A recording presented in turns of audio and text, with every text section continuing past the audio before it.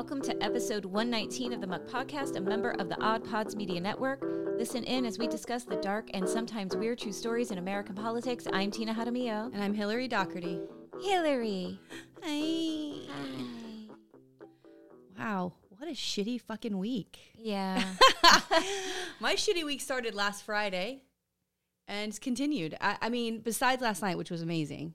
Oh, last night this was weekend, so like, nice. Just fucking blow me. Adam. It's fucking awful. But yeah, so I want to talk about Adam. We went to a party last night to celebrate Adam, who is a good friend of ours. We met him through all of the work that we do, the volunteer work, and he, his company was going through some changes, and so he was like, let me see what else I got out there. And he put a line out and got a job back in his hometown of Chicago. Aww.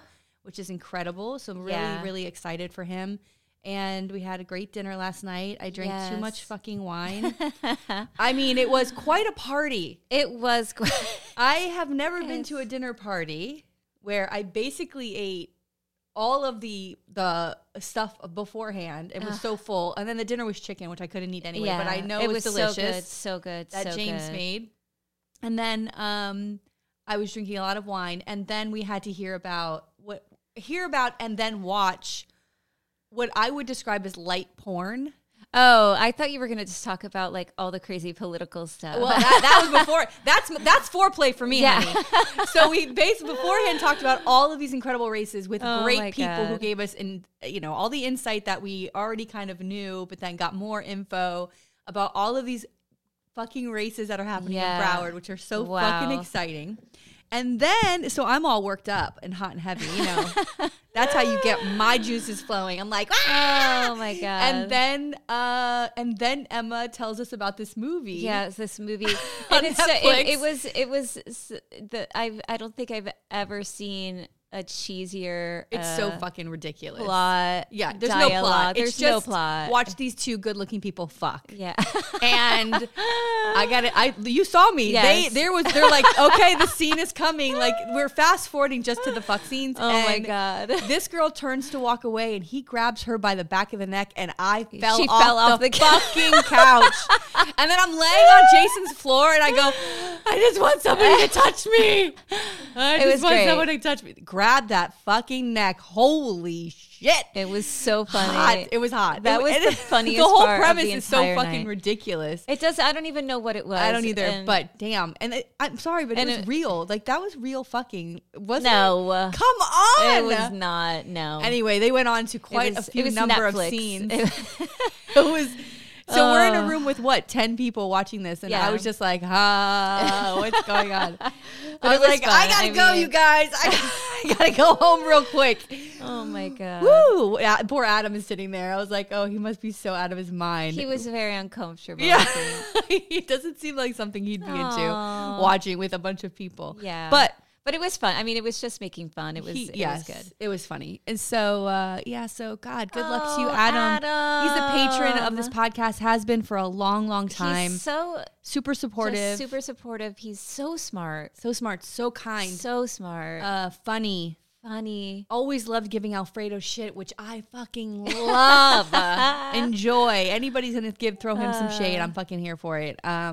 So, yes, good luck, Adam, and I will see you in Chicago. No fucking doubt about it. We are going to go visit you. I would. Sure. I do like the idea of a resistance brunch trip to Chicago. Yes. That would be fun. I wanted to bring up, so also during this week, we went to meet Eunice Ortiz, who's running for the Florida Senate over in St. Pete.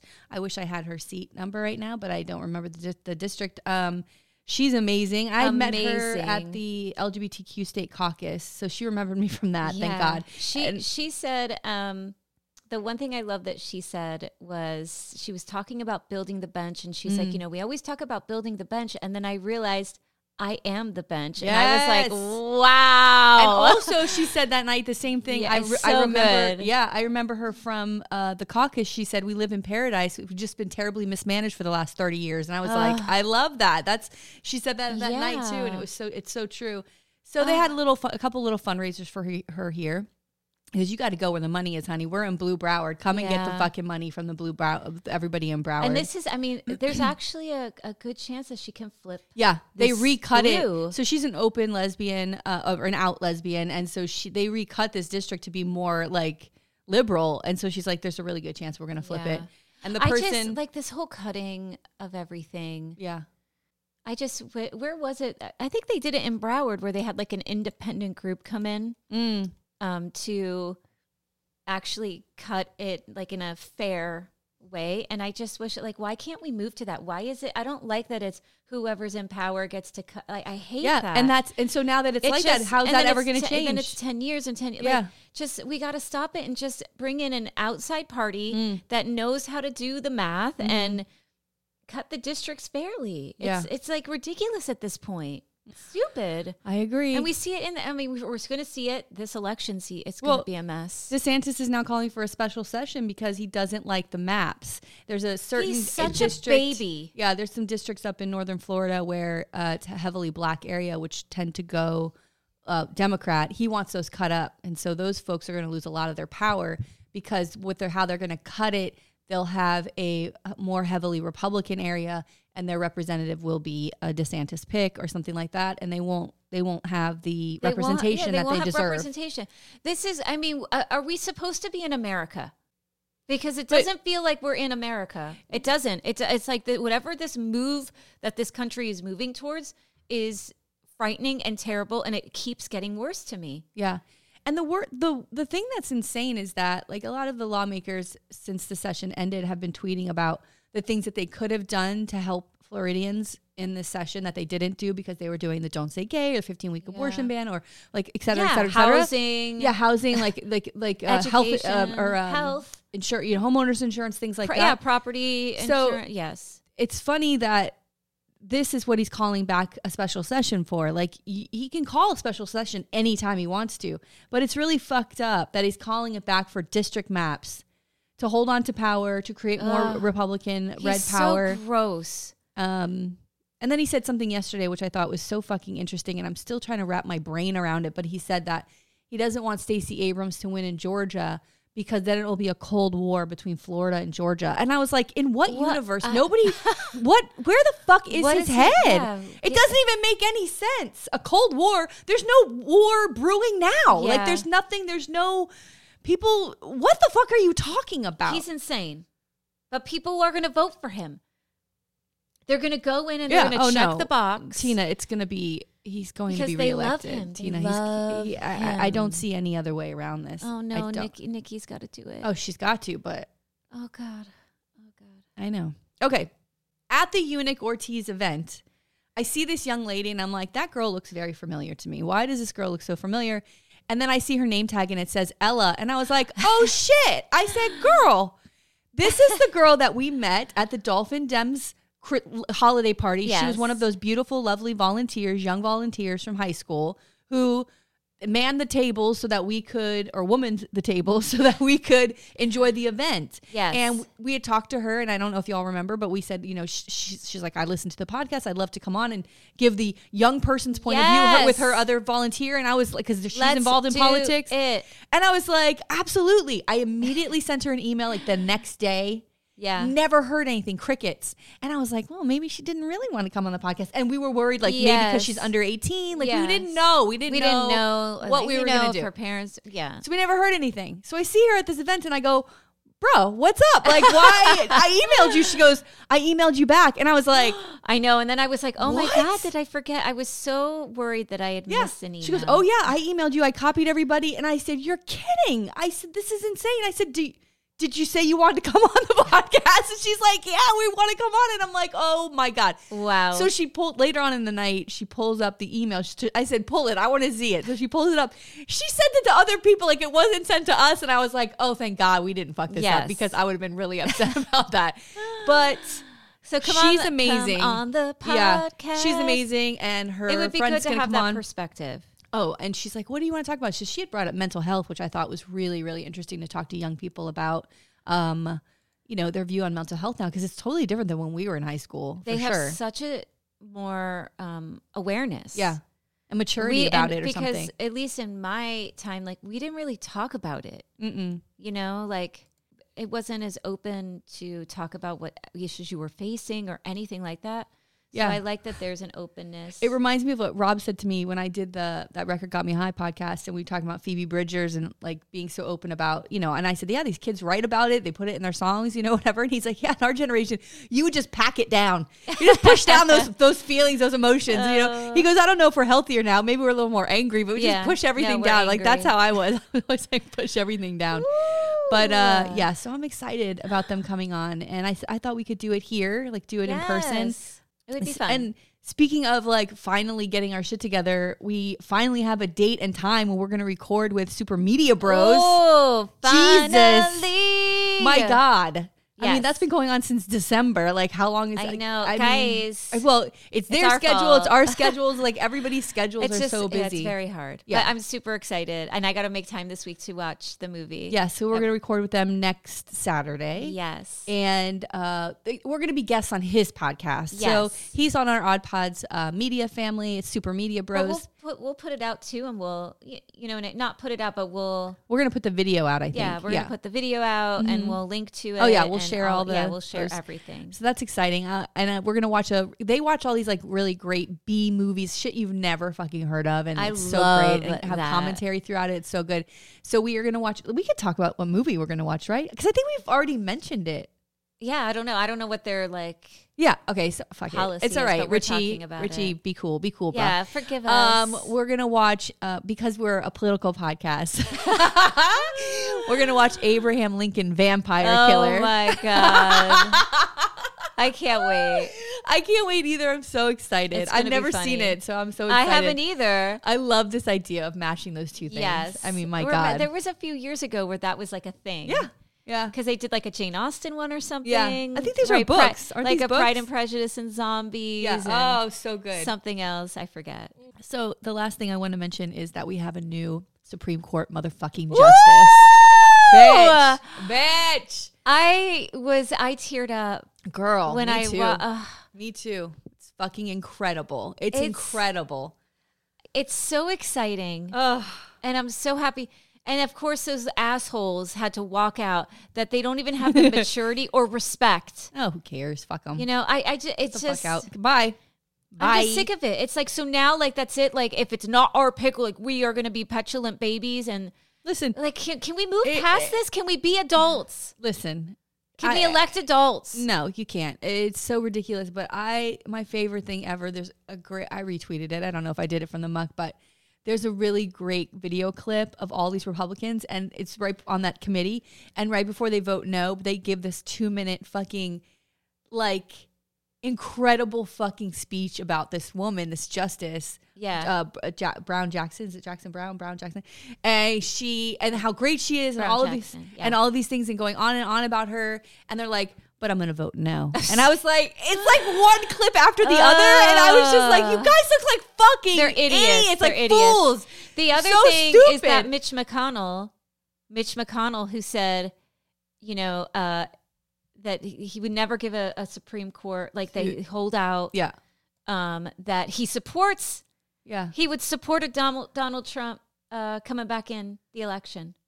That he would support it. Oh if Donald Trump, of course he would. Look at how much fun he had. I have to support the Republican nominee. Like, wow, that really looked like him when you just did that. That was so good, Tina. Like, do you have to do that?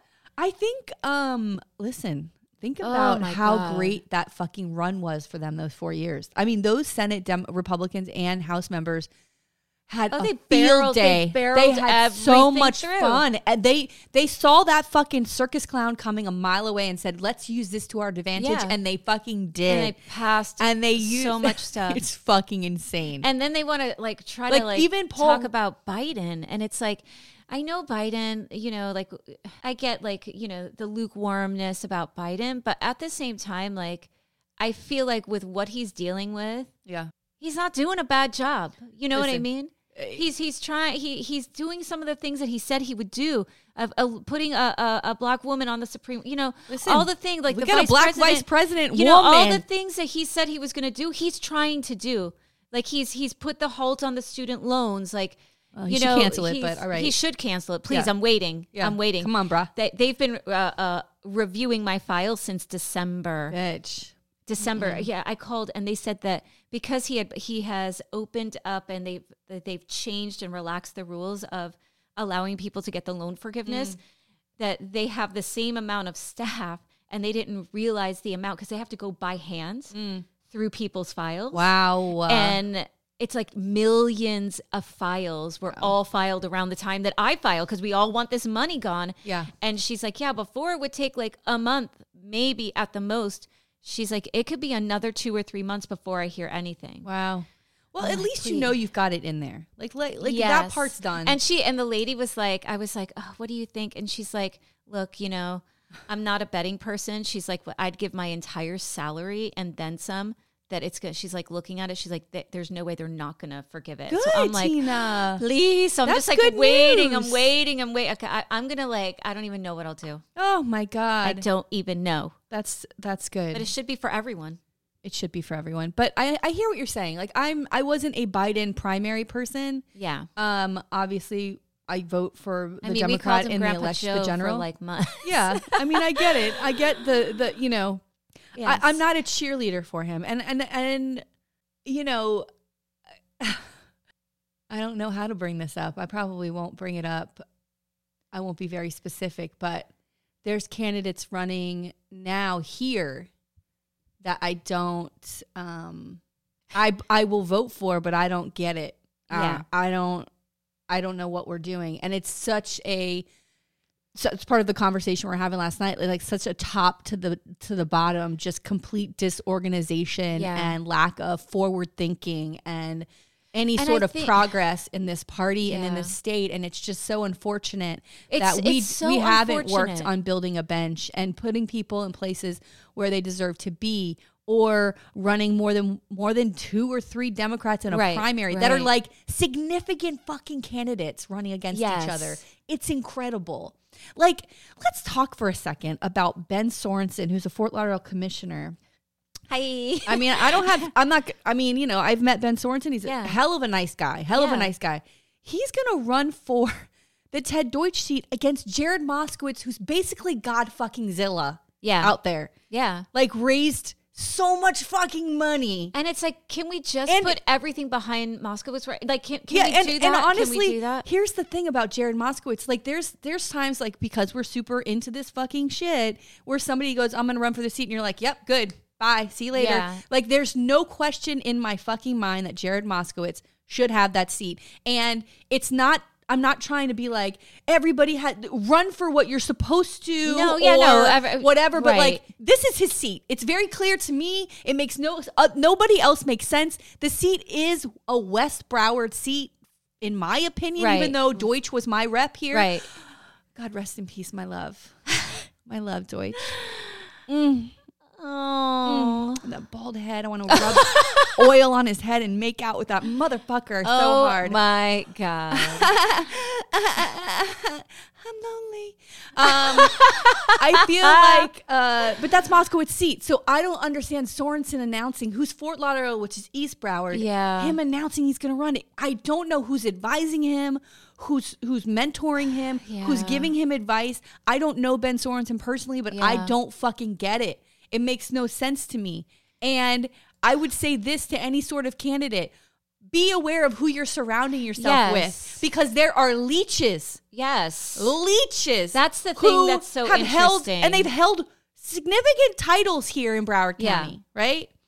That will tell you that you're the perfect candidate and here's how you can win. Right. You have to be very careful, because if your ego and you listening to this bullshit gets ahead of what's actual reality, you are going to put yourself in a position where you're going to be humiliated. And I just wish at the end of the day, it's what we need for our state. What's best for the people. Yes. Not best for you. Yes. And I'm sure he's running for the right reasons. Oh, of course. But what's best for the people is to elect Moskowitz to get the fuck up to Congress and keep doing the work that Ted Deutsch was doing. Yeah. That's what we need. We do not need this shenanigans and not to be taken seriously. This is a no-brainer. That's the thing. Yeah. It doesn't have to be complicated. It's a no-brainer seat. It makes no sense whatsoever what the hell he's doing. I don't get it at all. I don't get it. I know. But you know what? Good luck. Good luck to you. I don't know, right? Are we ready? Yes. Oh, Okay. I go first. Yes. So I was looking for like scandals and I saw this guy's name and then I was like, his scandal, which I'll mention in here, is nothing compared to like the actual job he was doing, which I had never heard of before. So I'm going to talk about the Office of Alien Property Custodian. What is that? Yeah. And when I saw it, I was like, what is aliens? that? I'm like, Alien property custodian. Yeah. Wait. Oh, can I try to guess what it is? Okay. Alien property custodian. Is this like people who are like, you know, immigrating in or crossing the border and they have all their shit and they're like, oh, you can't be here, but we're going to take all your shit and then they do something with it? Yeah. Like, do they steal it? I mean, it's that, but it's also like huge corporations and companies and wealthy people. But yes. And they take their shit? They take their shit. Do they ever get it back? Bitch, let me get this story going. The end. They don't get it back. Tina, your turn. What's your story? All right. So I just love Alien. Anything that says Alien, I'm like fucking here for it. And I feel like today, are we still using that term to talk about other people? Like, no, there are people who do. Yeah. Like, don't we have a better? They say illegal immigrants. Yeah, I don't know. I feel like alien. Yeah. Like alien is not a little not derogatory, but I don't know. Like, I don't know. Well, I don't like the title. Who do I write to? It's over. This office is closed anyway, bitch. Get in your time machine and go back. Okay. Tell me everything. So the Office of Alien Property Custodian was an office within the government of the United States during World War I and again during World War II, serving as a custodian to property that belonged to U.S. enemies. Oh. Now, and so we'll get into it, but you are correct that when people would come into the country, like Japanese Americans, remember they put them in internment camps and things like that? They would take their houses, they would take their money, they would take... Bitch. Oh. Okay.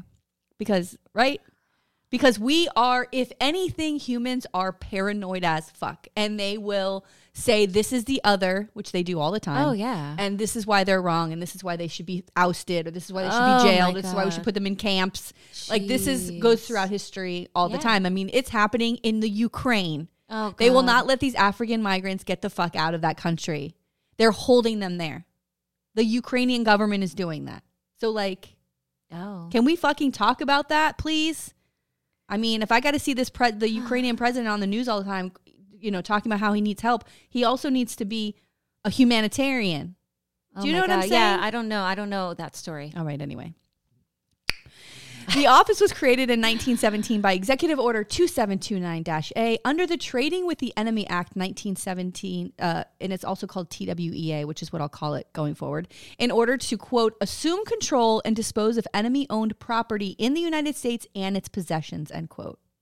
So Section 6 of the TWEA authorized the president to appoint an official known as the Alien Property Custodian, who is responsible for, quote, receiving, holding, administering, and accounting for all money and property in the United States due or belonging to an enemy or ally of an enemy, end quote. Oh, my. Now, God. Imagine, again, that paranoia of you're now, it's like the Red Scare. It's like the Lavender Scare. Like, you know, you're just accusing people of being and then enemies. During war, whoever's if you have a German side, accent and you're in America, you better be careful, right? Jeez. So the TWEA was originally enacted during World War I, quote, to permit under careful safeguards and restrictions certain kinds of business to be carried on among warring nations and to provide for the carrying and administration of the property and property rights of enemies and their allies in this country pending the war, end quote. Okay.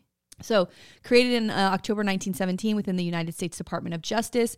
It changed hands over the years where it was like under the Department of Justice and then it was finally under the Treasury Department because of the foreign assets control because they were amassing so much money.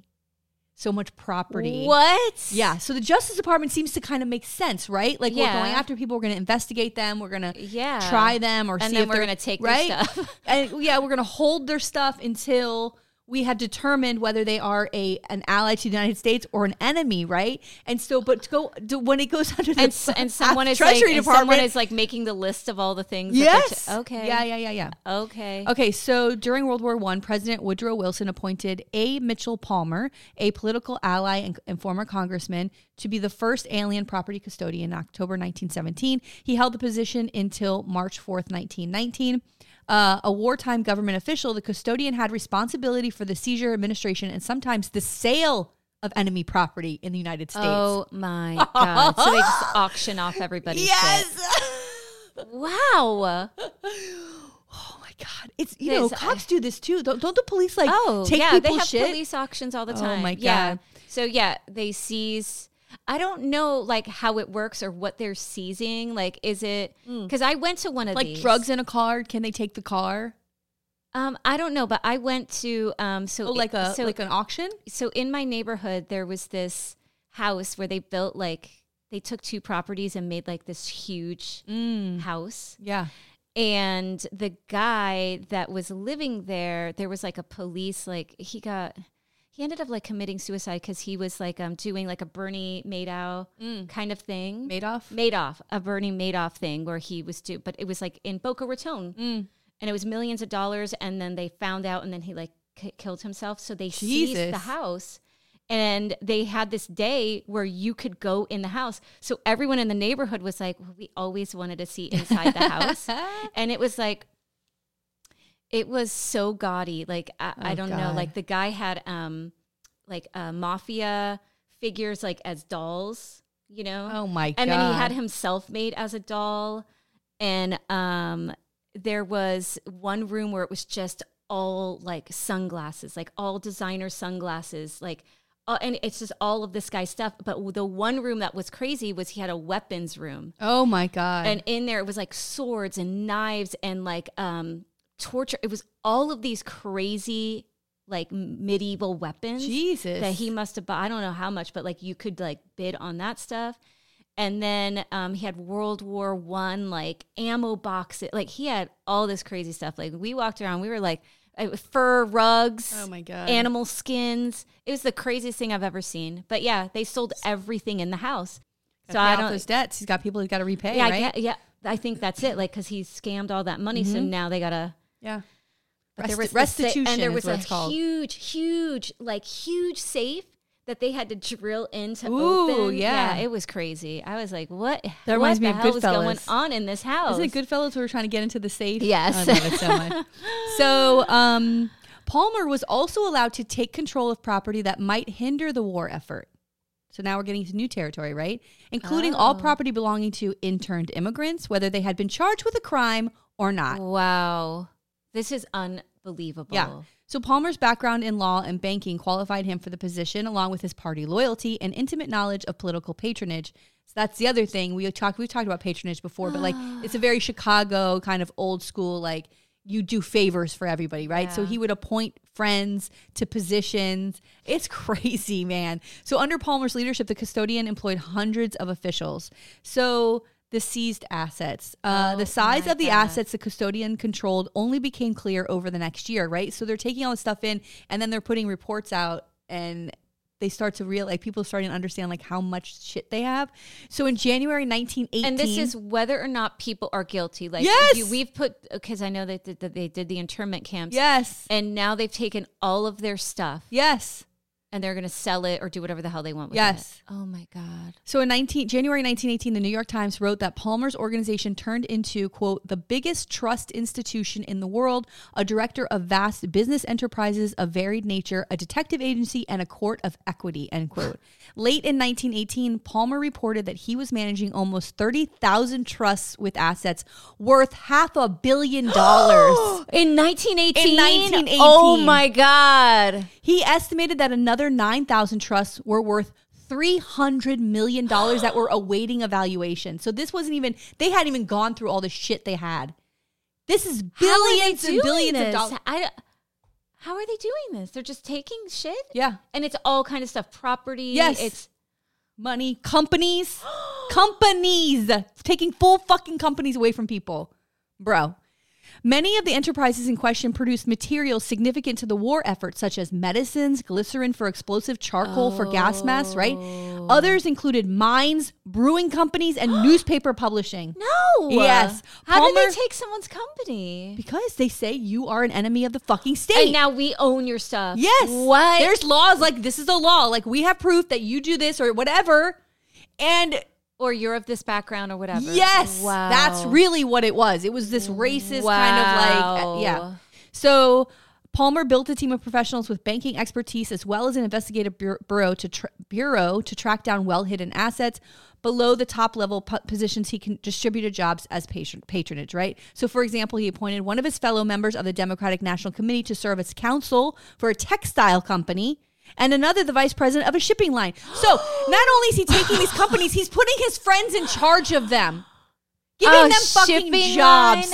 Giving them that jobs. has to be worth so much money. Oh my God, dude. Even the textile company. Holy shit. Yeah. In September 1918, Palmer testified at hearings held by the U.S. Senate's Overman Committee that the United States Brewers Association and the rest of the overwhelmingly German liquor industry harbored pro-German sentiments. No. Mm-hmm. So they're, this is like, see what's happening, right? Like this is not okay. No. They're just like, how can we make money? What can we steal? Yeah. He stated that, quote, German Brewers of America in association with the United States Brewers Association had attempted to buy a great newspaper and, quote, control the government and state and nation, end quote, and generally had unpatriotic views of America and had pro-German sympathies. But there was probably no proof. Of course not. Yeah. Okay. But they try to buy a paper. Yeah. Like so their paper's going to change the hearts and minds of the United States. They're going to be like, it's a propaganda machine. They're going to. Oh my God. Yeah. So he wanted to seize the estate of the late Adolphus Busch beer, right? Whose wife was stranded in Europe during the war and succeeded in seizing the property of another brewer, George Ahret, E-H-R-E-T, the assets of the Orenstein and Koppel Company, the Bosch Magneto Company, the Hamburg American Shipping Line, the German American Lumber Company, the New York Evening Mail, as well as 20 German insurance companies were seized. What? Yeah. You have to be kidding me. No. Among other significant seizures, United States assets of the chemical company Bayer. Oh, like the medicine? The medicine were auctioned off and it lost its U.S. patent for aspirin. No! Oh my God. I need a drink. Oh my God. Dude. So okay, you have to keep going because I got to know, does anybody get their stuff back? Girl, please. Oh, in April 1919, the president of the Chemical Foundation, Inc., and Palmer's successor, Francis Patrick Garvin, transferred 4,500 German chemical patents valued at $8 million to the Chemical Foundation, paying only $250,000 for them. And the Chemical Foundation, in turn, licensed patents to American companies. Oh my God. And we're probably still buying shit from these American companies that are like complicit in this takeover of another person's ideas and things. Yes. That's the fucked up part. You know, immigrants come here to start have a better life and have a good idea. And they start a company or whatever their fucking thing, start brewing beer that they learned back in the old country, right? Yeah. And they come here and they start doing their shit. Wow. Yeah. You know I have a beer named after me, right? Oh, I saw that. Bitch. I saw that. Hi. Wow. Girls, she's got it going on. It's a completely sad life. Okay, so. What? So anyway. It's called, what is it called? Hillary Up in Smoke? No, it's Hillary in the Clouds. Hillary in the Clouds. Which means when I'm floating. Yeah, it's kind of sweet. It's so cute. Oh, God. I think it's cute. Anyway, so the confiscated property, how they would dispose of this. So Palmer said that the alien property custodian kept, quote, the biggest general store in the country, end quote. Can you imagine? Like, let me go in and see all these Americans. Let me see what company I could take home today. This isn't the 5 and dime, bitch. I'll take the Bush beer. Yeah. I'll take aspirin. Yeah. I'll take this. Thank you. Hey, buddy, what do you want to run? You want to run a fucking textile company? Wow. Come on down. Yes. Here's your new salary. Like, what the fuck, dude? I would. So you got to tell me, like is Bush? Did Bush ever get? No. They never. He attempted to take Bush, but he never was able to do it. They probably wouldn't be around anymore. You know, which probably wouldn't be a bad thing. Who the fuck drinks that? I don't know. I don't drink beer, really. Anyway, altogether, the United States government confiscated close to $500 million of foreign assets during the World War I. And in 1921, Congress, while adopting the joint resolution terminating the state of war between the Imperial German government and the United States of America, and between the this is the name of the bill, and between the Imperial and Royal Austro-Hungarian government and the United States of America, specified that all seized property had remained in the United States ownership. Also, the Trading with the Enemy Act of 1917 was not terminated, right? So it's like this thing's going to keep going. And it's a lucrative thing. Yeah, and in this act, they're like, by the way, we're keeping all that shit, so fuck you. Wow. It stayed dormant until March 1933, when Franklin D. Roosevelt invoked it to enforce a week-long bank holiday of 1933. And in 1925, the Office of Alien Property Custodian still controlled $300 million worth of alien property, with half of that amount in cash money. Ooh. Cash. Oh, somebody had $150 who million was walking away every clams. day with some cash in their pocket? Right.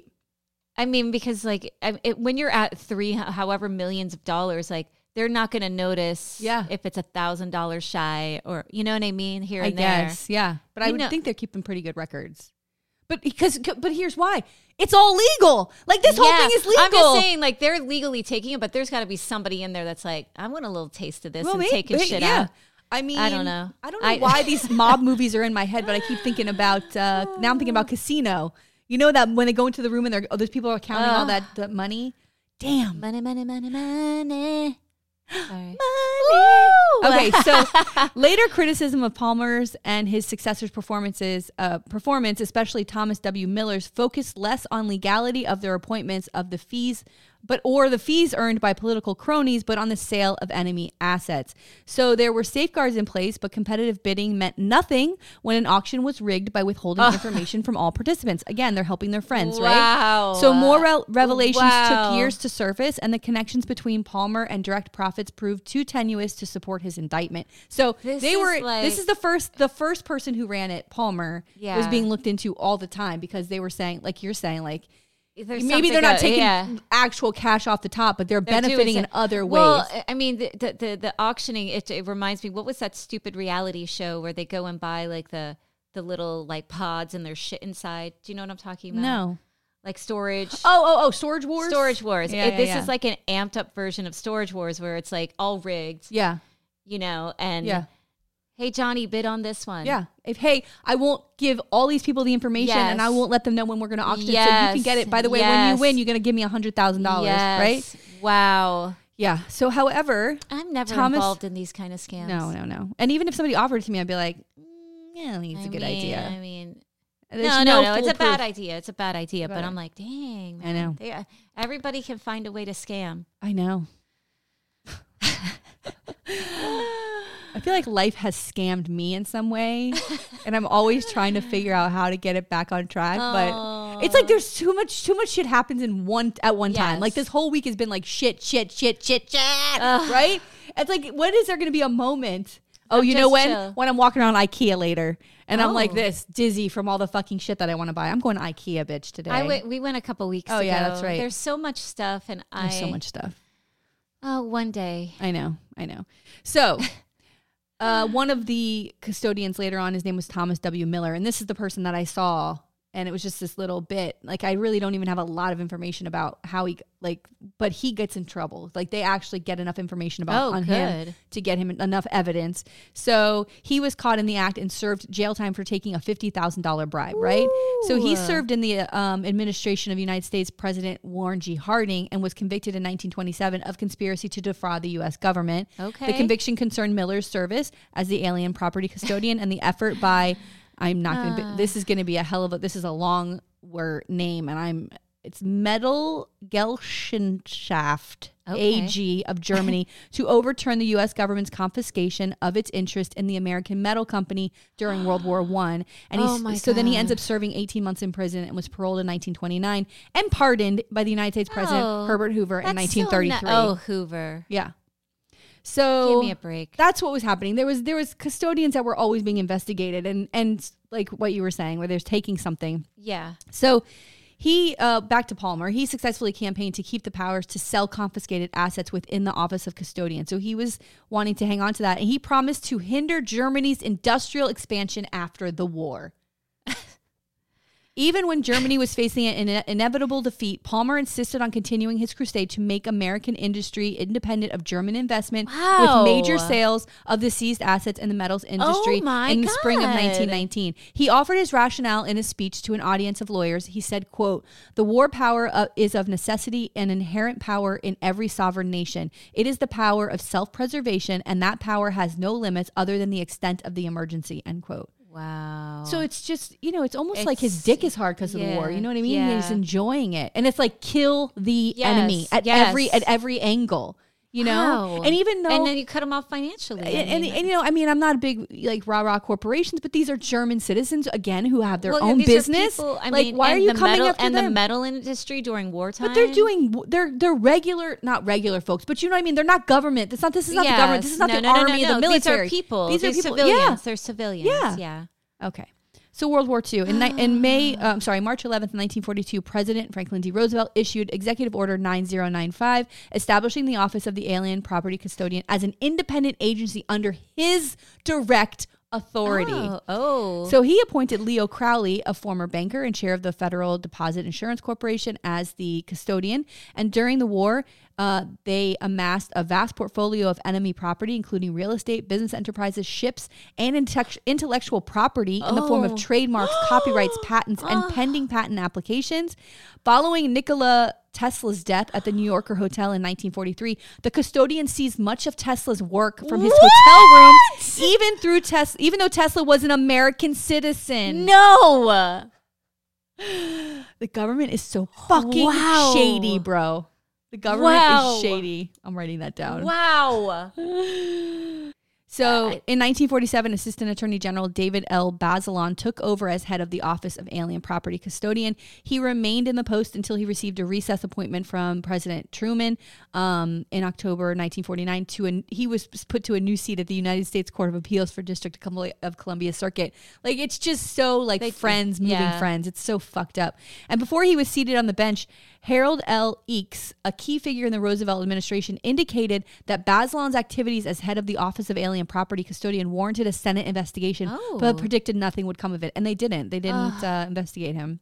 That's nice. In 1953, President Dwight Eisenhower appointed Dallas Townsend Sr., Assistant United States Attorney General, heading the Justice Department's alien property. So now he's in charge, and he held that until 1960. Dang. Townsend supervised the seizure of enemy property and assets that had been seized during World War II. Testifying before a U.S. subcommittee in 1957, Townsend argued that a return of 10% of seized enemy property was a sufficient amount. That's nothing. Yeah. He said, quote, "One of the most unfair aspects of a general return of all German and Japanese property is that it would donate huge windfalls to large enemy corporations, industrialists, and their agents, many of whom were strong supporters of the militaristic and aggressive policies of the former governments of Germany and Japan," end quote. So, but not all of them. But not all of them are. Yeah. Oh my God. But that worry of they're gonna rise again if we give them the stuff back, it's just so fucked up. And I'm just thinking about again, when we talk about generational wealth and access, and then here we again have especially with the Japanese Americans, now you've set people back. I definitely want to cover the internment camps because that was an incredible part of our history. I mean, horrible. I really thought after 9/11 that there was going to be Muslim internment camps. Oh my God. Those families were treated horribly. So this Townsend seized $329 million in proceeds of Interhandle, a Swiss holding company, saying that it was a front for the real owner, IG Farben, the German chemical cartel. He's still taking people's shit in 1950s. So finally, on May 13th, 1966, President Lyndon B. Johnson issued Executive Order 11281, which is abolished the office effective June 30th of that year. That's nice. Nobody gets anything back. We held on to all of those things. We still have all of that money. All of that money, but yet we can't fund. Yeah, universal health care. What are you doing with that money? Yeah. Where is that money? What are we doing with it? What's happening? Can you at least try to do something good with it? Oh, please. Please. That doesn't, those two things don't go with the United States. Can you do something good with it? Yeah. Plus the United States? No. No, we can't. Oh my goodness gracious. That's my story, bitch. It's crazy to me. I would love to know what are things that we use today that are with another American company that was basically ripped off from someone else.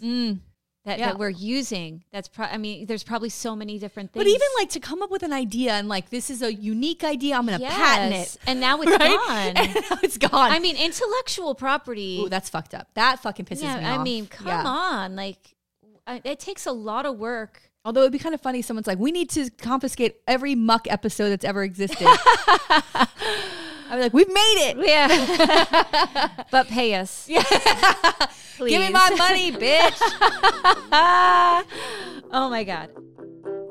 Hey, I'm Pantsless Aaron. This is Stevie. And I'm Augie. And we are BFYTW, a podcast all about playing games and having fun. Our games are usually based on British panel shows and game shows, but we'll play anything that captures our attention and imagination. Why? It's right there in the title. You'll never guess what the F stands for. All right, well, we're going to take a little sad turn. Oh, for fuck's sake, I'm Tina. sorry. Jesus, not on every fucking week with this. Every week. Oh, my God. All right. Today, I'm going to tell you the story of Melissa Lucio. Okay. Oh, God. Oh, goodness gracious. Tina, if you can't even get through the first sentence, we're not going to make it through this. Melissa Lucio lost her daughter after a tragic accident. But despite no evidence to the contrary, the state of Texas sentenced her to death for a murder that may have never happened. What? So this is really about what I see as a corruption of the justice system and specifically the state of Texas. Okay, so our story takes place in Texas beginning in 2007, and it's currently happening today.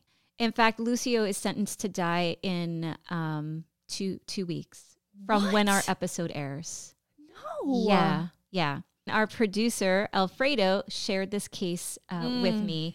And I just feel like it's an important thing to talk about because it demonstrates not only, the wrongful sort of prosecution of people, but specifically the inequities that we see with women of color in the justice system. Yes. So I want to preface this with a trigger warning because from a young age, Melissa faced horrible things that no person or child should have to endure. So according to the Innocence Project, Melissa, she was a Mexican-American. She was born in Lubbock, Texas. Her family faced poverty, and she also witnessed the physical abuse that her mother endured from her partner. And from the time that she was 6 years old, she was sexually assaulted by several relatives. What? Yeah, and one being a partner of her mother's. And I watched, there is a documentary, and it's the state of Texas versus Melissa. And the mother in the documentary is she says that this thing happened. If she said it happened. But I think at the time, the mother didn't believe her because she's there was a time where she was a young girl and told her mom this thing was happening. 6 years old, Mom? Well, 6? I don't know what it started when she was 6, but I don't know what age she said to her mom. She's well, we were in the kitchen or something like that. And hey, this thing is happening. And her mom's that's not happening. Don't say things like that. And, Jesus Christ. And I think that happens quite a bit. Yeah, but where people don't want to believe that this thing is happening. Yeah, but it's a child. But it's a child. The reason why women don't want to believe it is because then you'd have to throw this fucking piece of shit out, and they might be alone. Your child's safety is more important than anything else. Get that fucking piece of shit out. Get him out. So, many abused folks, Melissa, I'm sorry. I can't fucking stand that. That fucking pisses me off. Yeah. That happens all the fucking time. I know. Why aren't women stronger than that? And well, I hate to be alone. Abused, I have to tell you. The mother was abused as well. So then I she think knows. There's this cycle, there's a psychological thing there too. There is no excuse for this bullshit. No. It fucking kills people. This is bullshit. I fucking hate this, Tina. I don't like that. So, I know. we have to be better than this. I know. These are our children. I know these are it's and these men, like, fuck. Well, they prey on the women who are single and have kids. Yes. You know? So she tries to find a way out, and at a very young age. So Melissa, she saw like the only way that she could get out of this was to get married. So at 16 years old, Oh, for fuck's sake. she married someone, but life was still challenging for her. It wasn't like, hey, I got 16-year-old married. bride? Of Yeah, course. 16-year-old bride. And her husband perpetuated the same abuse that she witnessed, like her mother going through in her relationship. Was he a lot older? I don't know how much older. I mean, I don't think he was much older, but he was abusive to her physically. And we know that oftentimes, like, children who grow up in abusive homes end up repeating that cycle of abuse in their own relationships, right? And that's what happened here with Melissa. And because she was so young when she married, she couldn't escape the marriage. You know, here's this young girl who's witnessing abuse, who's abused herself, who's now in an abusive relationship, and it's hard for her to get out of it. And she's still a kid at that time. Christ. So, like many victims of abuse, she ends up developing a substance abuse problem. And eventually her husband leaves her. And at the time they had 5 children. Oh I my know, God. I know. So Bitch, what the fuck? I know. Come on. And then she then begins a relationship with someone else, but he physically and sexually assaults her regularly. Oh my God. You know And what? he even threatened her life. Tina, I know. I'm sorry. I don't know. I know. I know. I this is very difficult. So she had 9 more children. I'm with sorry. What? No, I'm sorry. I know. Stop. That's fucking insane. No, I know. We're talking about 14 fucking kids altogether. So she had 14. So, okay. So she had, at the time that her daughter, Mariah, at the time of Mariah's death, there were 12 kids, but she was pregnant at the time with twins. So that's where the 14 come what the in. fuck? What kind of a luck is that? I know. You got fucking and the twins at the last fucking... Yeah, and I mean, I know, like, I get it. Like, I having that many children and the difficulties that they're facing and the poverty that they're facing and all of this, like, I understand that we might say, oh my God, like, why is she having so many children? But I also think that there's cultural things at play, that there, you know, there's all of these other... I cannot... I'm sorry. I know. I'm sorry.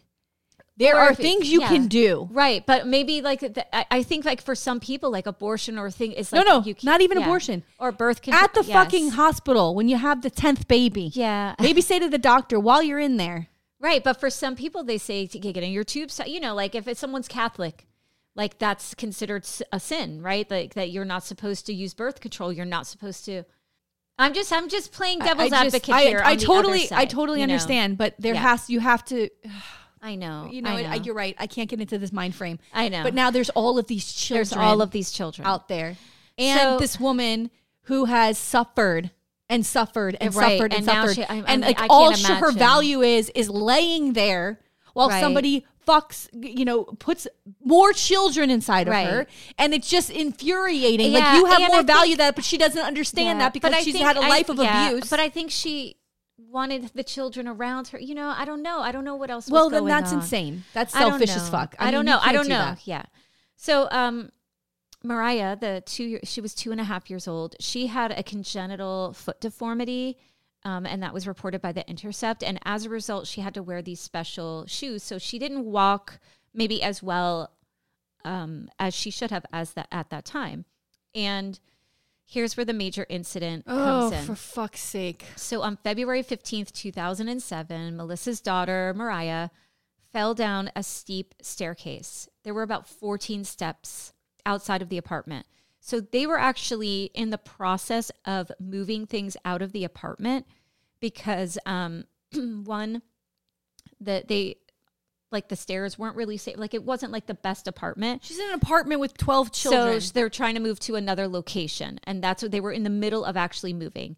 And 2 days later, on February 17th, she didn't wake up. So she fell down the stairs, you know, hit her head. And a lot of times, like if you don't know the signs of a head injury, you know. So this is the death? Yeah. She fell downstairs and hit her head? She fell downstairs. And this woman's in jail for this? Yeah. Oh, come on. Well, so there's a lot of other things at play. Oh, boy. So remember, she doesn't walk well to begin with. Right, the she's stairs are rickety. Probably not a good apartment, and Mom. It's clear that it could be, dangerous, right? Oh, my God. So the article notes that Melissa may have missed the signs of her daughter's head injuries. So, for example, Mariah threw up the day of the accident after she ate, but she's 2.5 years old. So, sometimes kids throw up, the system. I know. This woman has slipped through the system.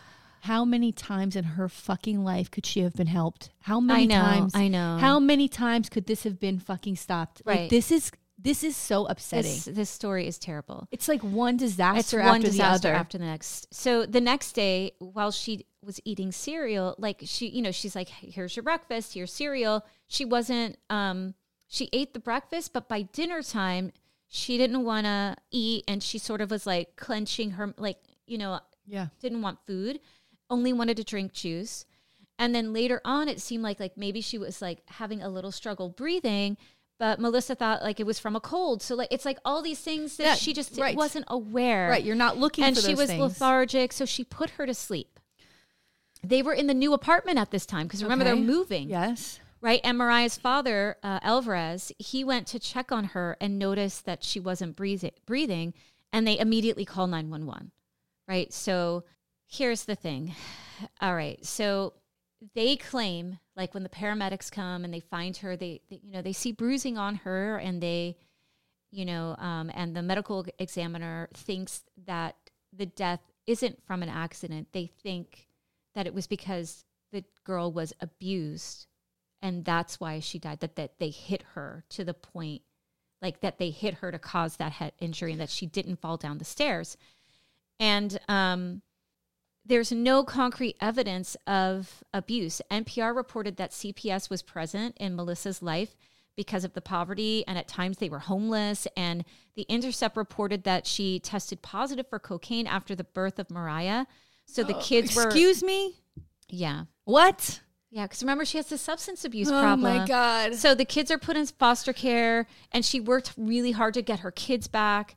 And The Intercept further reported that while the house was a bit chaotic, right, there were a lot of kids.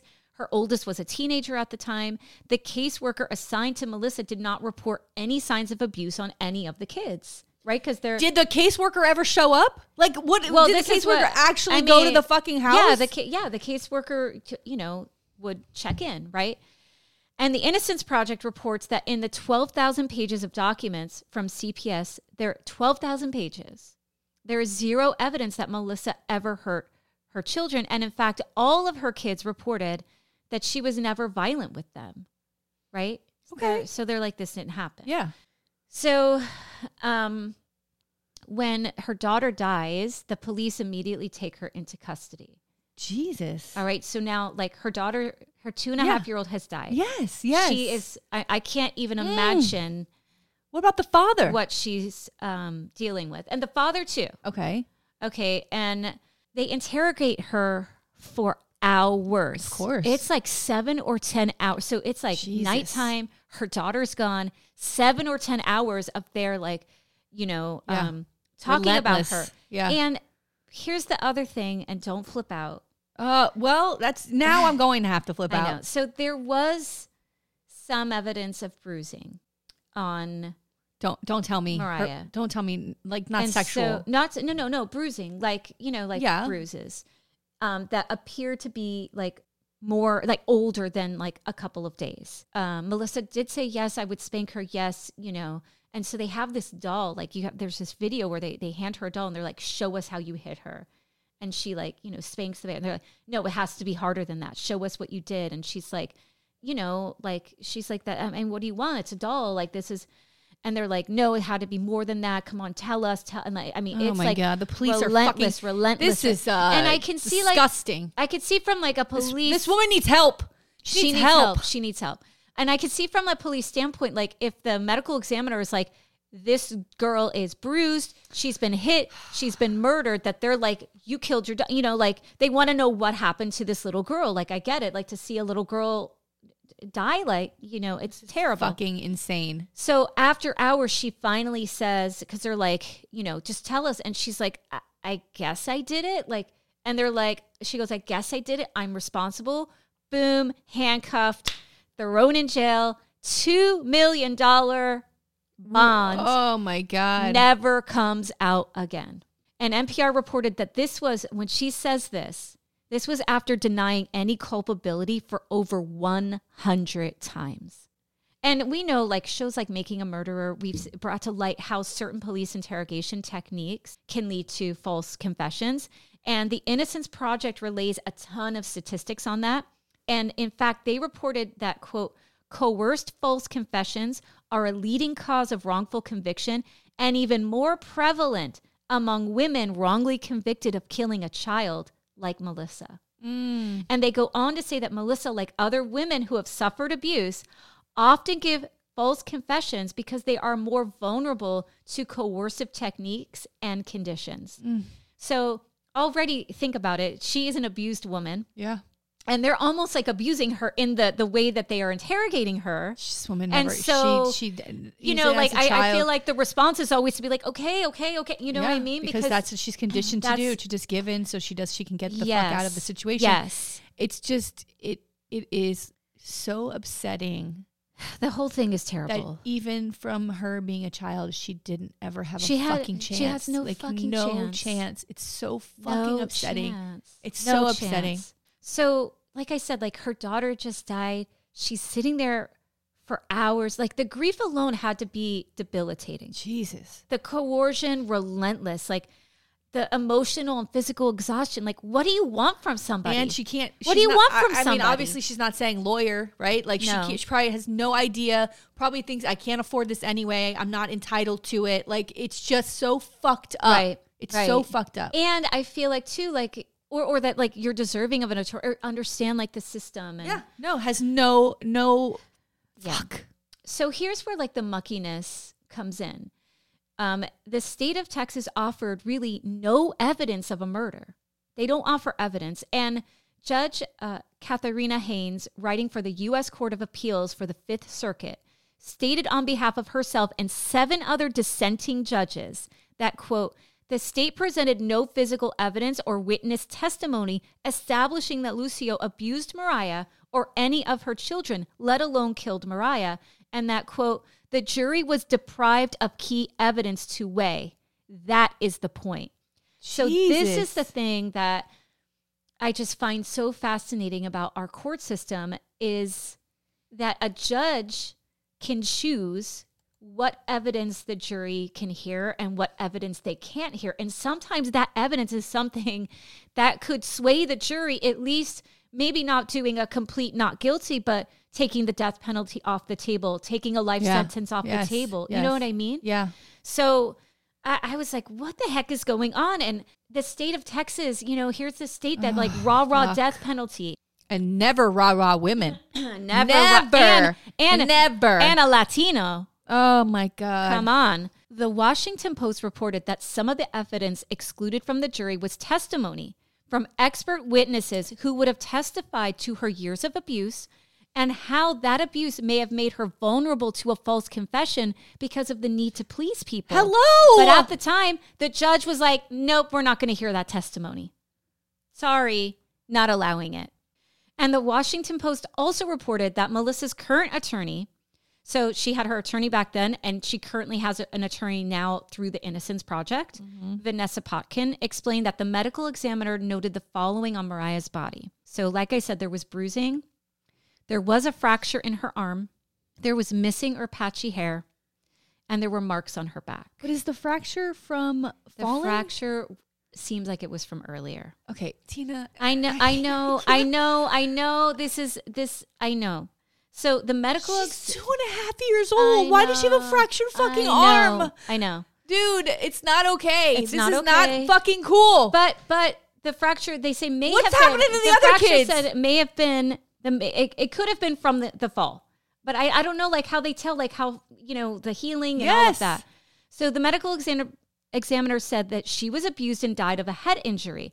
But Podkin explained that other possibilities were never explored. Like the Emmy saw the little girl and immediately was like, head injury, the parents did it, end of story, and did not examine, are these signs of an accident? Is this consistent with a fall down the stairs? Like they didn't do it at all. Like they did not do their due diligence to say, this is what we think. Maybe the girl was abused to the point where she was killed, but we need to rule out an accident. And they didn't do it. So when they get to the court, when they get to the trial, can't the defense attorney say, the fractures here or this abuse? No, I think be from the fall? I think they took that. I think they didn't allow. I don't know if they allowed that.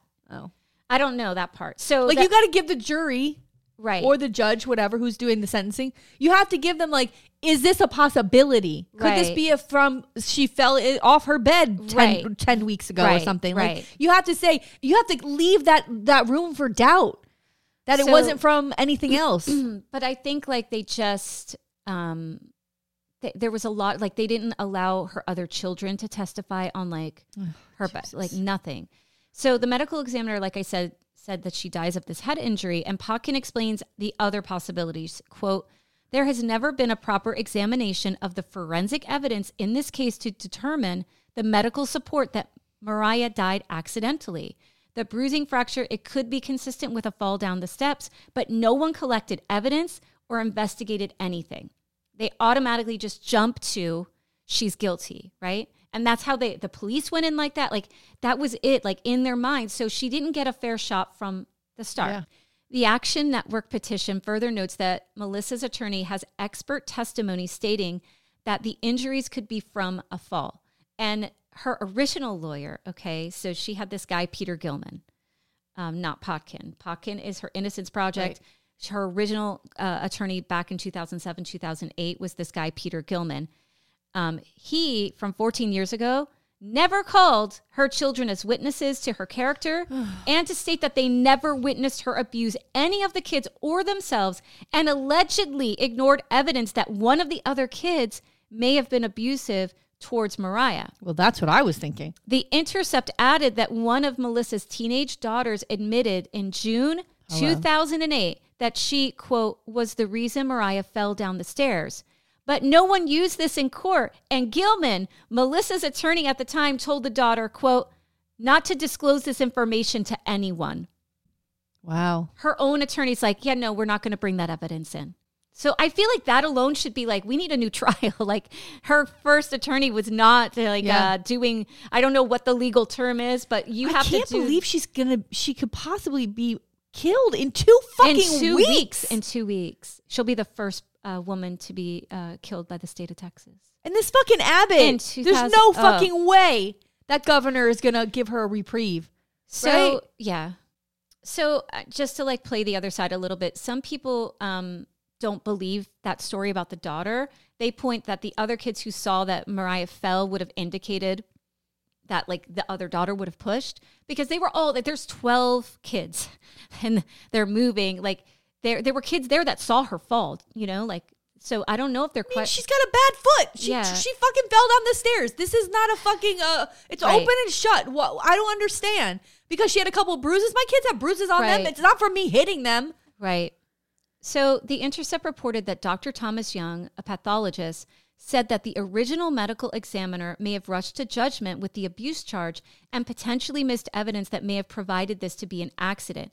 And instead, during the trial, the bruising was shown as evidence of repeated abuse, and the jury believed the medical examiner. And I get it, like you have a expert, they're like the top person who conducts autopsies in the county. They're also human and make fucking mistakes. Right. And we have to remember that. And they probably go, well, she has to know what she's looking at. Like, you know what I mean?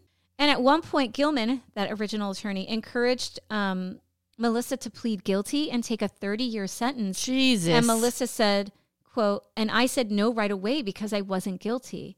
She's like, I'm not going to take this plea. Like, I didn't do it. So why are we still allowing, is this a state thing? I don't know. But why are we still allowing cops to talk to people for over 10 hours? I think like it should be a couple hours well, I think and that then there's get a the cap. fuck out. I Like think you there's can't, a cap. I think it's like, I forget what it is. Is it 24 hours? It's like you That's cannot. insane I amount think of you're time. not allowed to hold someone for more than 24 hours. I don't know how long you're allowed to interrogate. But as soon as someone says, I want my attorney, like they have to stop. I have told my children, I don't even care what Yeah. the fuck it is. You get picked up by the cops, Yeah, all you attorney. say is lawyer. Don't That's it. fucking say another Yeah. goddamn motherfucking Yeah. word ever. Attorney. Ever. Attorney. And That's it. or parents, like just call your parent. I don't think they can talk to them without us if they're under 18. If they're under 18, but if they're 18 and over, Yeah, call a doesn't lawyer. matter. Lawyer, Even if they're in lawyer, high lawyer. school, imagine. Oh, These kids. And they want to get out. Oh, I'll let you go if you let me know. Oh, my I'll let you God. go. You can go home. You can go free. You can. don't believe anything. Jesus. So Melissa was sentenced to death on July 10th, 2008. And she's scheduled, like I said, to be executed on April 27th. it's fucked up, dude. So this poor woman, right, to suffer what she suffered, then to lose her child, then to face charges for her death, and then to be sentenced to death. Like, Here's the thing. how Here's do the you thing. handle that? No, I don't How know. do you her whole like, life exist? Her whole life. So here's the thing. Oh. People have suffered abuse as children and they go on to live different lives. They Right. choose to say, now listen, she was in a different, I'm not saying, I'm all for pulling yourself out from the bootstraps. This woman had no shot. There was no, Right. she could have, maybe if she had like It depends. something, I you can mean, make choices yeah. to turn your life in a different direction. But And it's I'm not not judging easy. her. It's not fucking easy. It is It's not not fucking, easy. it isn't. It is not. And she's given a bum rap because of these biases and everything Oh that's my happened to her. God. But this isn't, what happened to her as a child is not indicative of her being an abusive mother. Like it's not, Yeah, I there's mean- nothing about that. But she's been raised really in a fucked up situation. I mean, And she continued to have children. I don't understand that, Tina. I do not understand know, that. I She know. cannot. And she's got a drug addiction. This is really insane. I mean, that doesn't mean she I killed know. her kid and No, she deserves that's to the fucking thing. die. That's the thing. But I don't understand this thing, life. like- I don't understand it. yeah, I mean, I wish that I could. I have all the sympathy. She should not be yeah. on death row. No fucking way. all right. So some of the aftermath, the DA at the time, and this is a really interesting piece of the story, Armando Villalobos, he wanted to win this case. Why? He was up for re-election. Oh my God. And so he's selfish and he wanted this win because, here I am. And I'm sure people were talking about, this little girl dying and whatnot. And a win would look good for him. But guess what? He's in jail. What? Yeah. After being convicted of bribery and extortion. Oh my God. We need to do a muck episode on him. Oh So my I'm like, gosh. this guy who's a criminal himself, who's only out for himself, and that's the thing. It's like he's looking for a win, so he's probably pressuring there's all of these things at play, and there's a woman's life at stake. This is not good. Not good. Because she was incarcerated, Melissa's children end up suffering. At the time of Mariah's death, the children ranged in age from 2 to 15, and they were separated. Some were sent to relatives, some became wards of the state, and the twins she was pregnant with, she had to give them up for adoption. So there's that. And she said in that documentary, she's like, some of my kids remember me, and some of them don't really have memories of her at all. In 2019, her conviction is overturned by a 3-judge panel of the 5th U.S. Circuit Court, the person that I quoted. Yeah, that's why I was very confused of why she's on Right. death row, because this judge seemed to be on her side. Right. And according to NPR, they found, quote, her constitutional right to present a meaningful defense was not provided to her. But later on, the full court upheld the decision of her conviction in 2021, stating, quote, despite the difficult issue of the exclusion of testimony that might have cast doubt on the credibility of Lucio's confession. So they were just like, despite that, the conviction stands. Sorry. But why? It doesn't make sense. I mean, who knows? Who knows, what they have, what their motives are. 3 jurors have come out from that original trial saying that they doubt that she is guilty, and it's mainly because they didn't get to hear a solid defense. One juror, Johnny Gallivan, noted, quote, she was not evil. She was just struggling. If we had heard passionately from the defense defending her in some way, we might have reached a different decision. So she had a shit attorney who just was like, take the deal, and probably was like, meh, you know. SCOTUS denied a review of the case back in October 2021.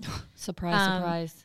The decision to spare her life is going to be made 2 days before her scheduled execution. Oh, God, Tina. I know. And her sister, Sonia Valencia, had this to say, quote, I believe in my sister's innocence. I'm going to fight for my sister until the very end, until she comes home. I'm going to keep fighting. I know. All right, so some points of interest. It's imperative that Melissa gets support. So on our notes, we're going to have the petition from the Innocence Project. The link can be found there. Or if you just Google search her name, Melissa Lucio's Lucio petition. I'm sorry, I don't want to make you sad. I can't. It's too much, dude. This is fucking ridiculous. I think, like, if you guys can just share, this comes out this, Wednesday, 2 weeks before all this. So if everyone could just share this story on your social medias to get people to sign the petition, the more attention the story gets, the more chance she has to be granted clemency from death row. And there's no time left, right? The time is now. Not with that governor. Like I said, insane. if the execution goes through, she would be the first Latina woman to be executed by the state of Texas. And the hypocrisy is like too much for me here. This is the same state that's outlawing abortion as murder and calling on citizens to like have a $10,000 bounty on someone getting an abortion or helping someone. But we're going to kill a mother who lost her child. It doesn't make any sense. It's ludicrous. Yeah. It's ludicrous. So another bit that's wild that I was shocked. Mariah's father, Robert Alvarez, he was also found guilty. NPR reported that he was found responsible for the daughter's care along with the mother. Oh my God, Melissa. What? Yeah. His crime. Now, and I think this goes to maybe like some of the bruising. So, because she had this charge as well. So his crime was injury to a child by omission. But guess how much time he received? 5 years. 4. Motherfucker! What the fuck? 4 years. What the fuck? 4. Why? But like, what the fuck 4 is years. This? Bullshit. Because she's the one that said, This I guess I motherfucker. did it. And I guess they're saying, well, he was present. Like, he's And by the way, guilty how too. do you meet a woman with that many fucking children and get her pregnant over and over and Right. over again? You fucking piece of shit. Yeah. Fuck you. Can you imagine And now this? he has none of those kids. He's not taking care of those fucking kids. He's out of fucking jail, walking Out of around. jail. And this woman's gonna be fucking killed. Fuck you. I am. And fuck Texas and fuck all of this is fucking I know. bullshit. So she's been sitting in jail since 2007, 15 years. Motherfucker. She might be executed, and he got sentenced to 4. Like, it doesn't make sense. This is fucking It doesn't fucked make up. sense. You know what? Let me tell you something right fucking now. This story, it's stirring too much fucking shit for me. I don't know what the fuck's going on. I'm so fucking upset about this story. I'm so sorry. No, it's fine. But you know what? We have to talk about these things. Yeah. And it's another example of where women are fucking nothing. Like, that's how it Right. feels. Do you have any idea what it feels like to walk around in this world, in this country, in this state, anywhere, and know that you are worth nothing, that you are not valued, that our bodies are not fucking valued, we can't even make decisions about our bodies, our children, we're judged in ways and supposed to be, super fucking heroes as mothers Right. and workers and wives, everything. We're supposed to be everything and held to a standard that is fucking impossible. This woman had no chance in hell She to had have no a fucking chance. good life and had one man after the other hurt her from as a baby to an adult. She had no fucking chance. She was used and abused by everybody and used drugs to numb the fucking pain in her life and her brain and then is continued to be fucking abused by the justice system that's supposed to be helping innocent know. fucking people. And the man that was next to her as her partner walked out after 4 fucking know. years. Fuck you. She's gonna die. She's gonna fucking die. She's gonna die in jail. She's gonna be put to death. I don't see any other way about it. I mean, I hope that it doesn't happen. I hope but it doesn't this woman's happen. life has been fucking hell Right. from being as a child, which nobody was protecting her. Nobody Right. protected her. And the thing that I feel like we have to talk about, that if this situation, if it was a white woman, I don't think that we would be having this conversation. No way. I don't think that it would be the same. I don't. You're don't. absolutely right. I mean, we see black women in jail for no kind of crime at all. It's spending 20 years in jail for like having some pot or some bullshit like that. It's not right what we are doing. It's not right what this country is doing.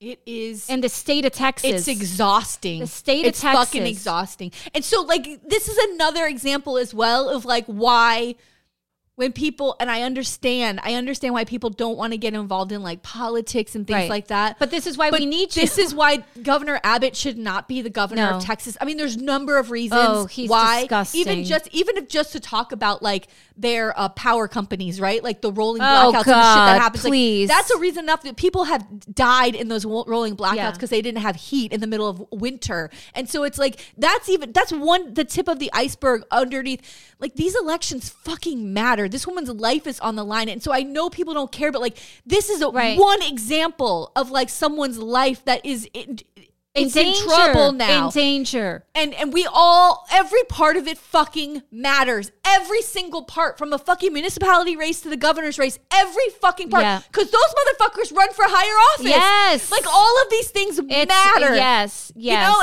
and we have to start thinking about that. You got to stop it before it grows into something else, right? You got to. Tina, Jesus smash, fucking. I smash need the serpent's egg. Valium. I know, I'm sorry. All right, so Kim Kardashian, she's called for clemency. Is it Dashian? Is it? You're thinking Kardashians, the podcast. Oh, what did I say? I think you said Kardashian. Oh, Kardashian. Okay, let me start over. Kim Kardashian has called for clemency, and I'm not a fan of them. Yeah, but she helped that other girl. She helped that other girl, but it's like whatever it takes. And if she's got bring them big titties out and let's fucking get her off. Let's go. I'm fucking here for it. I'll take my titties out. Let's just do it. Oh my God. Do it. So the state of Texas versus Melissa, that it's on Hulu, watch it. I can't. And there's an article on the documentary that revealed that Melissa did admit to spanking and perhaps, I think she said maybe even biting her daughter, which may be abusive, right? We've got to remember her No, don't background. bite people, please. Okay. But it's not murder. No. Right? It's not murder. And even Gilman, this jerk of a first attorney, had this to say: my client is not up for Mother of the Year. She's guilty of child abuse, but that they haven't proven she intentionally murdered her child. And again, her kids have said she never hurt them. They still to this day say she never hurt us. And it seems like the state, like, they really did jump to conclusions, and the DA pushing for a win, like, it didn't help. And to me, it's just another instance of the state abusing its power and punishing someone for a crime that may have never happened. It's also like the cops, because from the jump they were doing this too, right? And we're going to protect each other, even though they know they fucking shouldn't have charged her. There's no fucking way those cops believe that. But we have to continue and fight for this. Believe it. I think that Emmy was like, "Oh my God, this girl was beaten to death." Like, but even couldn't those two be in cahoots with each other? Maybe, but I think the medical examiner just. I don't, is there a bias there from the medical examiner? This white woman was the medical examiner. Yes, there's bias. Right? She's looking at this baby. Like that's and then insane she's to like, look at a dead kid. This poor, woman, drug abuser. You know what I mean? Like there's all of this stuff in play that has tarnished this case. Oh my God. So that's the story of the wrongful conviction of Melissa Lucio. Well, I'm sorry. Tell Alfredo to go fuck himself, because that's bullshit, this story. Oh my God. But I think it's so important, because we have to hold the state, our district attorneys, like, we have to hold these people accountable for their actions. And sometimes you see it in so many, we listen to a lot of true crime, and a lot of times this happens in so many other cases where it's like they just want to win, or they feel that they're right and they don't care because especially when you're a DA and you're in an elected seat, you want to have like this record of wins. You know what I mean? Yeah. And so that's what they're focused on. They're focused on themselves and their office and the publicity and what it looks like more than maybe. And here's the thing, Governor Abbott, who will never hear this. Here's the thing. You can say no. Like, he needs it's okay. to say no. And nobody's ever going to, it'll be in the paper for like a week. but you can. But people might grant, actually celebrate you for you something. can grant her clemency and move on with your life, and nothing ever will happen. Like, it's okay. Like, there are, I believe it was the governor of Kentucky. He just said, "Fuck this." He's not signing this ban on trans. You know, we started here. Right. We're banning trans children from playing sports. This is now all over the place. They signed it in other states this session, but Kentucky and another state, these two governors, who I believe were Republicans, were like, "No, I'm not signing this." Yeah. There's It's choices. okay. It's You okay have to choices. say no. You have It's okay. choices. And it's not going to cost you a re-election. Oh, Governor Abbott, please. you'll be just fine. You can move on with your life. You can actually not do this. It's okay to do Yeah. it. You could say no. No one's like, It's so scary. not- I can't it's- imagine what she's. I can't. this it's is so scary. this is a human being's life. It's her life. I know. I can't. I just keep feel like- thinking about I mean, her as and a little I- girl. I It's it makes me terrible. sick to my stomach. It's terrible. So we need to.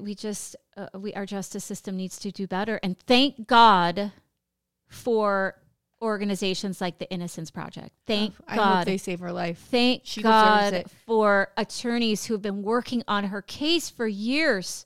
For years. She's not paying them, right? Like, they're like, this is not right. Like, we need to help. Jesus. We need to help. I hope I didn't come off too hard on her. I just, I mean, there's a lot of different pieces to this story. There is, and there's a lot of different pieces. I didn't grow up in a poor household. We were definitely just middle class, but like just middle class. Do you know what I mean? And there were situations in my house that I would never repeat ever with my children. Like, you have to. There comes, and I had more of obviously. I can't compare it to like what she had as a child, and like probably was very poor and et cetera, like. But there's a point as parents where it's not even just physical abuse, but like emotional things and like verbal things where you know damn fucking well you will never repeat these things with your children, right? Like, you're going to stop this pattern of whatever it was. Yeah, but you have to make those kinds of decisions, and you know, she's making decisions. She's having more children in a way that is just so horrible. It just never. It's never going to be okay to continue to like you're saying, surround herself with the children, but like, I don't know if that's but like even reason, like that makes sense too, though. Like, she wants love, right? Yeah. She wants that kind of comfort. And maybe she thinks I don't know how many different fathers there are of these children. Two. But like, those men aren't there, right? Like, it's just such a fucking sad life. And I know. It's like she never had a chance, and and even her life is going to be taken from her because they've taken everything else. Yeah. It's awful at the hands of monsters. Yeah, including her mother. Including her mother. I'm sorry, that's our job. Yeah, it's our job. You protect your kids. You don't fucking do that, and then immediately put her into counseling or something. Get her some sort of help. Right, but you know, she's getting married at 16 to get out of your house. Yeah. Could you imagine one of your kids do that? Oh my God. What are you doing? Oh, because your house is so bad. She's 16. That's 3 years older than my daughter right now. Yeah. To get out, she has to get married. And then she's abused again. I mean, of course. She's not choosing a fucking winner. Poor baby. No, it's I just want to hold her. I want to hug her. I want to show her love and affection, and I want to like. I know. You know, it's fucking insane. It is. I don't even know what I don't even know. All right. Well, Tina, I know, I'm sorry. You know, this is bullshit. Please. I'll do something better next. Please, I can't handle this. I won't do a sad story next week. God, now we got to record Patreon episodes. It's gonna be great. We'll move on to something silly. All right. This is not my week. This is not my week. Well, we love you guys. Oh, hi. I feel like there was something else I wanted to say at the end of this, and I don't remember now. Oh, yeah. I wanted to say that we had an Odd Pods meeting this week. And hi, Odd Pods. Hi. So there's an Odd Pods. There's a podcast called Married with Television. Oh. And hi. What's his name again? Shannon. Hi, Shannon. So Jamie, who is Shannon's co-host on the podcast, I don't know if they're in a relationship. I have no idea, but they're definitely co-hosts. Yes. She said, it's Married with Television. Oh, you're right. We should really know more about the shows that we are in the network with. We try, guys. Listen, we all have We're just look at what trying to Tina's get doing. by. Look at what she's feeding me. You want me to listen to your podcast now? Great. So I'm going to go cry for 20 minutes in the fucking bedroom, 20 hours. So anyway, Jamie, who's his co-host, says and wife says, we think. Shannon, but we don't know what we're talking about. Maybe, yeah. She said, "Oh, Shannon he loves falling asleep listening to your podcast." Oh, and I was like, hi, wait, should we do some, what is it called? ASMR? Hi, Shannon. "Hi, Shannon. How are you? Good night. Shh. Let's count the sheep together." I'm going to just like, I don't know how to do the ASMR. I'm trying. I don't either. But if you talk like this, maybe you can fall asleep to my voice. Oh, You hi, like that? Shannon. Hi, Shannon. Hi. But I said, what podcast? My podcast? And she said, yeah. And I said, the one where I scream fuck every 5 minutes. She goes, yeah. He says your voices are very soothing. Oh, well, thank you, Shannon. Shannon, good night. Shannon, we're gonna haunt your nightmares and your dreams. Oh my God. Let's say goodbye, Tina. Goodbye. Bye.